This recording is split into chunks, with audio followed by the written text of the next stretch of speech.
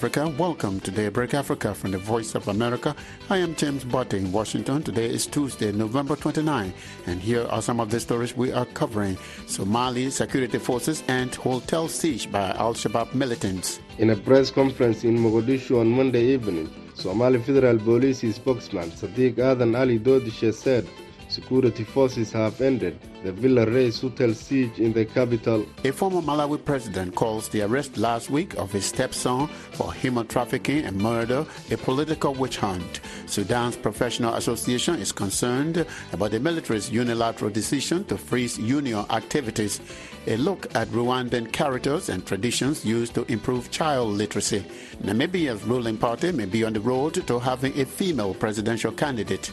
There has never been a moment like this in SWAPO and probably Namibian history that a woman has ascended to a position as she has just done. And a superb Africa performance at the Qatar FIFA World Cup yesterday as Senegal takes the field today, Tuesday. Those stories and more are coming up on Daybreak Africa.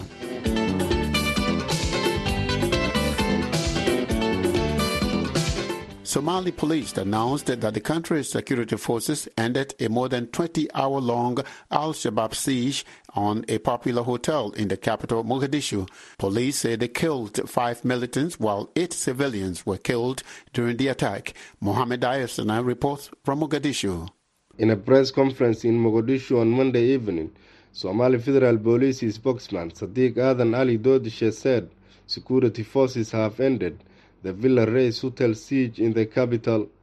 The hotel, that is located near the country's heavily fortified presidential palace, was attacked by Al-Shabaab fighters who initiated the assault with a suicide bombing. The police spokesman said security forces killed 5 of the 6 attackers, while one of them blew himself up. He says the Khawarij killed 8 civilians who were at the hotel, and the security forces have rescued 60 civilians, and there were no injuries among the civilians. Khawarij, or a deviant sect, is a term the government uses to refer to Al-Shabaab. The police spokesman added that during the operation inside the hotel, 1 soldier was killed and 5 others wounded. The Villa Reis hotel was frequented by Somali government senior officials, including ministers, lawmakers, and other security officials. Experts who spoke to VOA over the phone said they believe the attack can be seen as retaliation by the group after it lost significant ground in the Somali government's recent offensives against the Islamist militants in the country's central provinces. It is the second deadly siege in Somali capital in less than 3 months. In late August, the militant group had stormed the busy Hayat Hotel. Security forces ended that siege after nearly 30 hours of operations. The attack killed more than 20 people. The group intensified its attacks since Somalia's President Hassan Sheikh Mohamud was elected in May this year. The president announced a total war against the militants. Mohammed Daisane for VOA News, Mogadishu. Former Malawi President Arthur Peter Mutharika says the arrest last week of his stepson is a political witch hunt intended to silence the public outcry over what he calls the economic crisis and undemocratic ruling style of President Lasro Chakwera. Malawi authorities last Wednesday arrested Tadikira Mafopsa and charged him with murder and human trafficking relating to the death of 30 Ethiopian migrants. Former President Mutharika tells me that although his stepson owns the truck that allegedly transported the migrants, he had no knowledge about the vehicle's activities since it was being rented by the driver. What happens is that he has a truck, I think a 10-ton truck, an enclosed one that he bought when he was a student in the United Kingdom last year. So he brought it here and he was trying to do some kind of business, but he himself is busy working, so he hired this driver and entered into a contract whereby he was supposed to run the vehicle and producing a certain amount of money a month or a week or something like that. So it was like an independent contractor, really. They say, okay, you run this, you do whatever business to pick up people, transport, and so forth, as long as you bring in so much. So he was actually an independent contractor. This has been happening since, I understand, August, and apparently in October, he decided to transport these people from one part of the country to another in closed truck. And in the process, some people suffocated, and then they were buried in some kind of shallow grave. And so they've been investigating, and they arrested him. And he has made very, very clear that my stepson had nothing to do with it, did not know about these activities, because he was operating as an independent contractor. So on the basis of that, they still decided to arrest him and then charge him with human trafficking. And it was about to appear on bail today when the Director of Public Prosecutions, who is the political head of prosecutions, decided to change the charge now from trafficking to homicide. And as I said, it's purely political. That's what I wanted to ask you, Mr. President, to make the connection, because if you say it's political witch hunt, and there are people who are dead in this truck, and the truck belongs to him. Right. Then how is that? How is it a political witch hunt? It's a witch hunt because he was not operating the truck. He simply owned the truck, which he sublet to the driver, who was actually operating as an independent contractor, and he had absolutely no knowledge what the driver was doing, other than the agreement that each month he would bring in so much money from whatever business he gets, and then he would keep the rest. It's very common. It's like having a taxi or a minibus, and you get somebody else to run it, a taxi, and then you get a certain amount of money every week or every month. It happens everywhere, and that's what happened. And he had absolutely no control whatsoever. Mr. President, it seems there's too much agitation going on in Malawi these days. On the one hand, yes, the government believes that much of it is being encouraged by the opposition. What's your comment? Well, I think the agitation is being encouraged by the government's failure to run the country, because the government has completely failed. There's absolutely no question about it. It's a total disaster. And people are outraged. Everywhere the president goes, people boo him. So nowadays, he's not even traveling around the country, he's afraid. Because wherever he goes, people boo him and throw all sorts of insults. And people are very, very angry because of the manner in which this country has not been destroyed by this government. So the agitation, opposition, and other civil society were simply saying, and I've said it many, many times, that they have failed to run this country. They have failed completely, that they must go. They must resign, and let's have a government of national unity to plan for elections. And this is the consensus, I think, in this country among most opposition groups, including civil society, faith community, and others. Mr. President, it's a pleasure to speak with you always. Thank you so much. Thank you so much, and God bless you. That was former Malawi President Arthur Peter Mutharika speaking with us from the capital. Netumbo Nandi-Ndaitwah, Namibia's Deputy Prime Minister and Minister for International Cooperation, has been declared winner of the ruling party's vice presidency. She retained the position at an elective Congress held over the weekend, where she garnered 421 votes to defeat her challengers, who came in second and third with 270 and 91 votes respectively. Experts say Nandi-Ndaitwah's victory paved the way for her to be the presidential candidate of the governing Southwest Africa People's Organization, or SWAPO, in the next general election in 2024. Phil Yanangulo is a political analyst and the head of the Namibia National Society of Human Rights. He tells viewers Peter Clotty that the election of a female candidate is a seismic transformation in the 62-year history of the ruling party.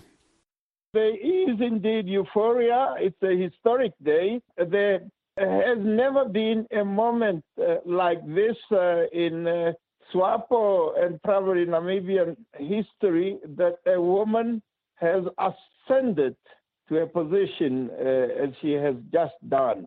What does this election mean to women in Namibia? It is clearly an encouragement to women that they are just equal as men are, and they have not to shy away to participate in political processes and to be elected to even highest position of power.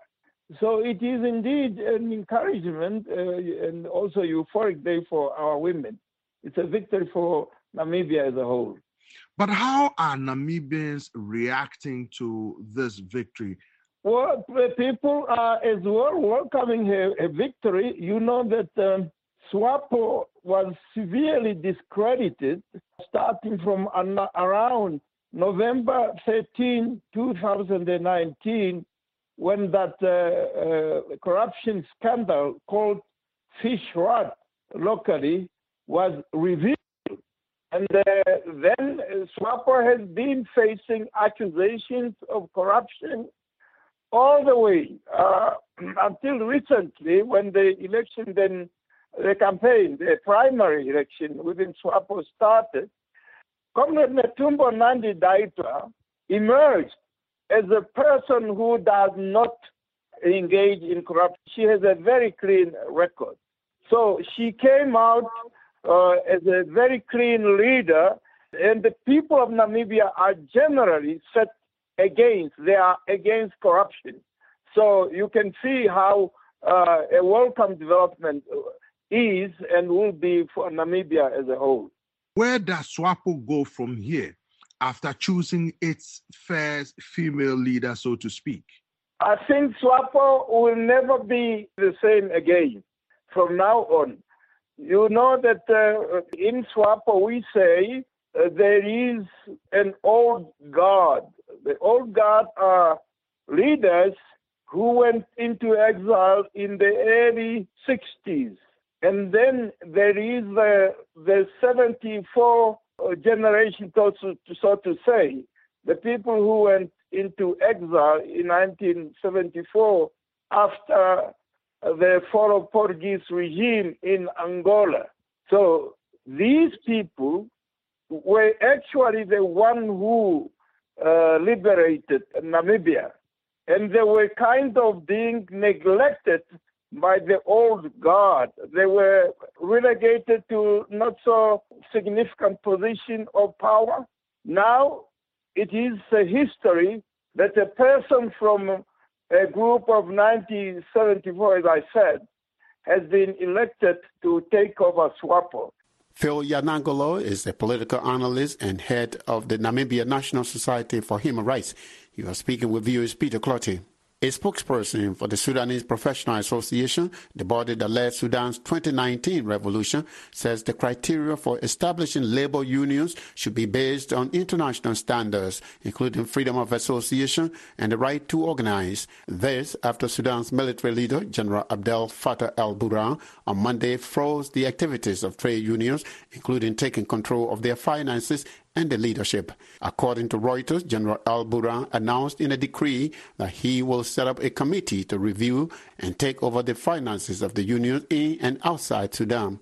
Sudanese Professional Association spokesperson Salma Noor tells me that while previous trade union leaders are facing corruption charges, the military's decision to unilaterally freeze union activities may be unpredictable. We as trade union activists, we are worried about the military decisions because, as you know, Sudan and the 25th of October coup till now, and this may lead the situation to be more complicated rather than previous. We in Sudanese Professionals Associations believe that the criteria of establishing the labor union should be as per the international criteria and the General Assembly's decisions, as per the International Labor Organization Convention 87, freedom of associations and protection of the right to organize, which approved by the transitional government during the transitional period. The story makes reference to the fact that this announcement could be intended for the Islamists in order for them not to come back into government. As a civil society, do you fear that the military could also use this against you? In another way, the leaders of the previous union who belong to the Islamic movement, they are facing corruption crimes and legitimacy problems because the General Assemblies refused them. The decision of the military stopped them return back to the unions. But still now, the next step of the military cannot be predictable because, as I told you before, this decision will complicate the situation more and more because we didn't know who will form the new steering committee. Where are we, Salma, in the negotiations for a transition to democratic rule? What is the latest on that? The message of military is very clear regarding the return back of the previous regime, but also it's not very clear regarding the revolutionary bodies who refused the previous regime and previous union leaders through the general assemblies.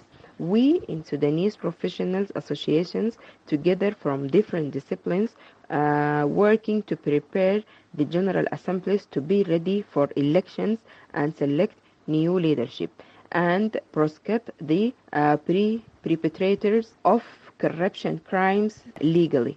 We all in Sudan working together to rebuild our institutions, that is to say the trade union, according to the international criteria, because that will help us a lot to rebuild our country and rebuild new political system as per the democratic state standards to protect the basic human rights and labor rights indeed.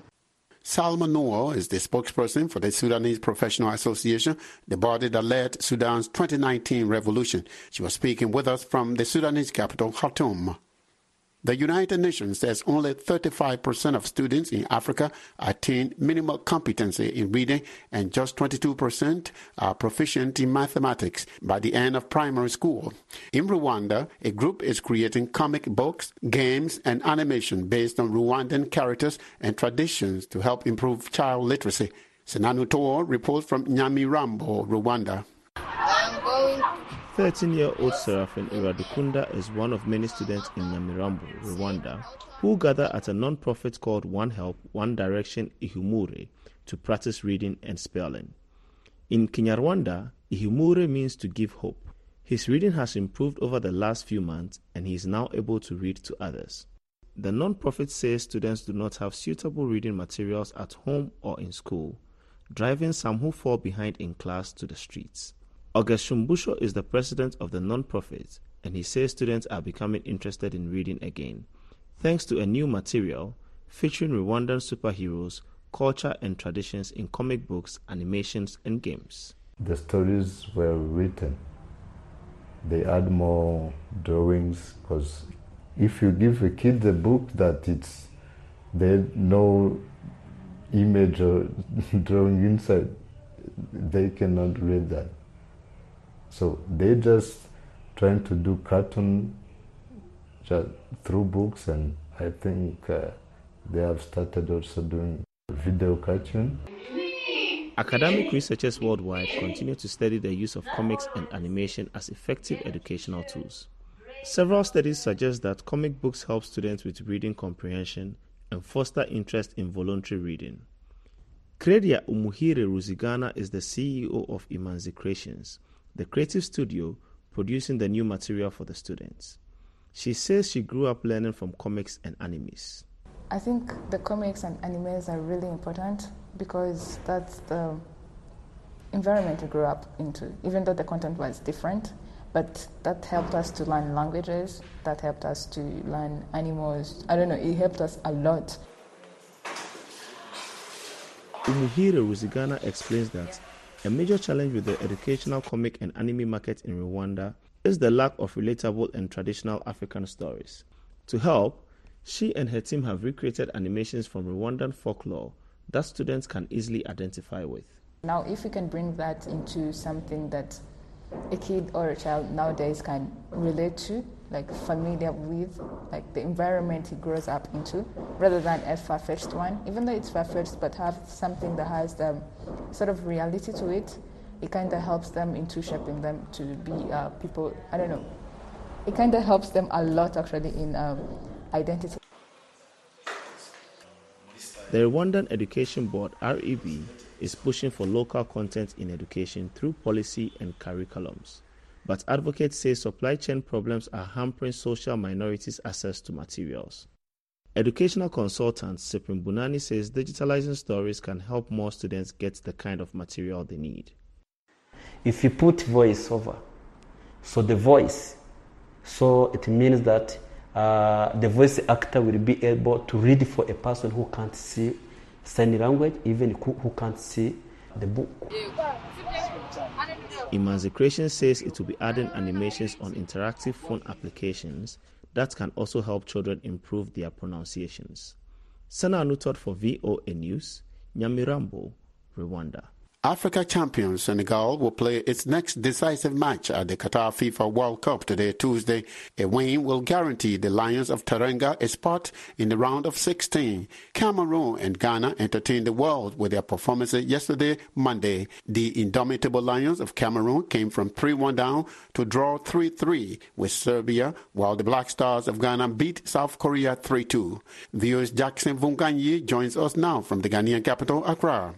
James, it was a great day of joy here in Accra, Ghana. Lots of celebrations. I have never been part of this kind of energy before. So much tension and jubilations at the same time as the Ghanaians watched their team putting on a great performance against a formidable opponent in South Korea.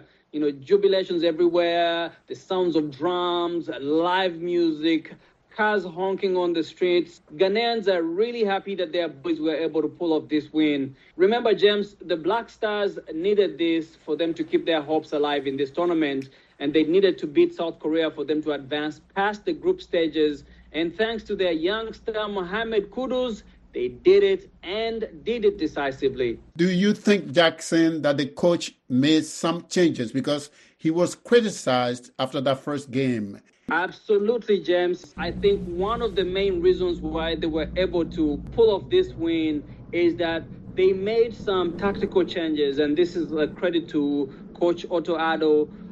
He changed his game by pushing more of the offensive, bringing in different guys from his roster, expansive roster of mainly young guys, to bolster his defensive formation, what they call in soccer parlance as the 4-3-3 system, where there are more attacks. And guess what? The South Koreans felt the attacks, James. So, James, during the game, I was watching the game outside of the Ghana Broadcasting Center, where they had like hundreds of people, part of, fans from around the country, including some female teams that play in the local leagues here, some fan groups. And I spoke to some of them about what they thought was the difference maker in this game today. This is what they said. Ghanaians were very determined to win this game. They went all out. Their pressing was superb. And they weren't giving the Korean team to possess the ball too much, even though they were having their chances, but they were blocking most of their chances. So I think Ghana went all out. They gave all their best today. Nail-biting. Yeah. I mean, to have considered within under 5 minutes again, just as we did against Portugal. So, it was a bit difficult. But, we're glad that the Black Stars... There was a lot of tension, right? Absolutely. I could feel that tension. Absolutely. But also the vibe was amazing here. Amazing, especially after the third goal, and then when people are now confident that we got this in the bag. So, we've got Uruguay next, and Suarez. You're coming for Suarez. We're coming for him. The other exciting match was that of Cameroon. Yes, oh my goodness. James, at some point, when we're watching Cameroon, people lost hope. But, there's a reason why these guys are called the indomitable Lions, okay? Do not count them out until the final whistle, and they showed why. Let's look ahead, Jackson. Let's look ahead to today, Tuesday. Senegal, the Lions of Teranga are taking the field against Ecuador. What can you tell us? James, both of these teams are really strong, and they're coming in with a lot of pressure because, remember, these are some of the most decisive games in their group stages. They need these wins. But the Lions of Teranga have shown that they have what it takes to beat even some of the best teams. So I would not really count them out. And, again, Ecuador comes again with the hunger and the anger at the same time. They want to win, but I think I will give this one to the Lions of Teranga. Thank you very much, Jackson. Thank you so much. Thank you so much, James. And that's it for this Tuesday, November 29th edition of Daybreak Africa. I'm James Barton.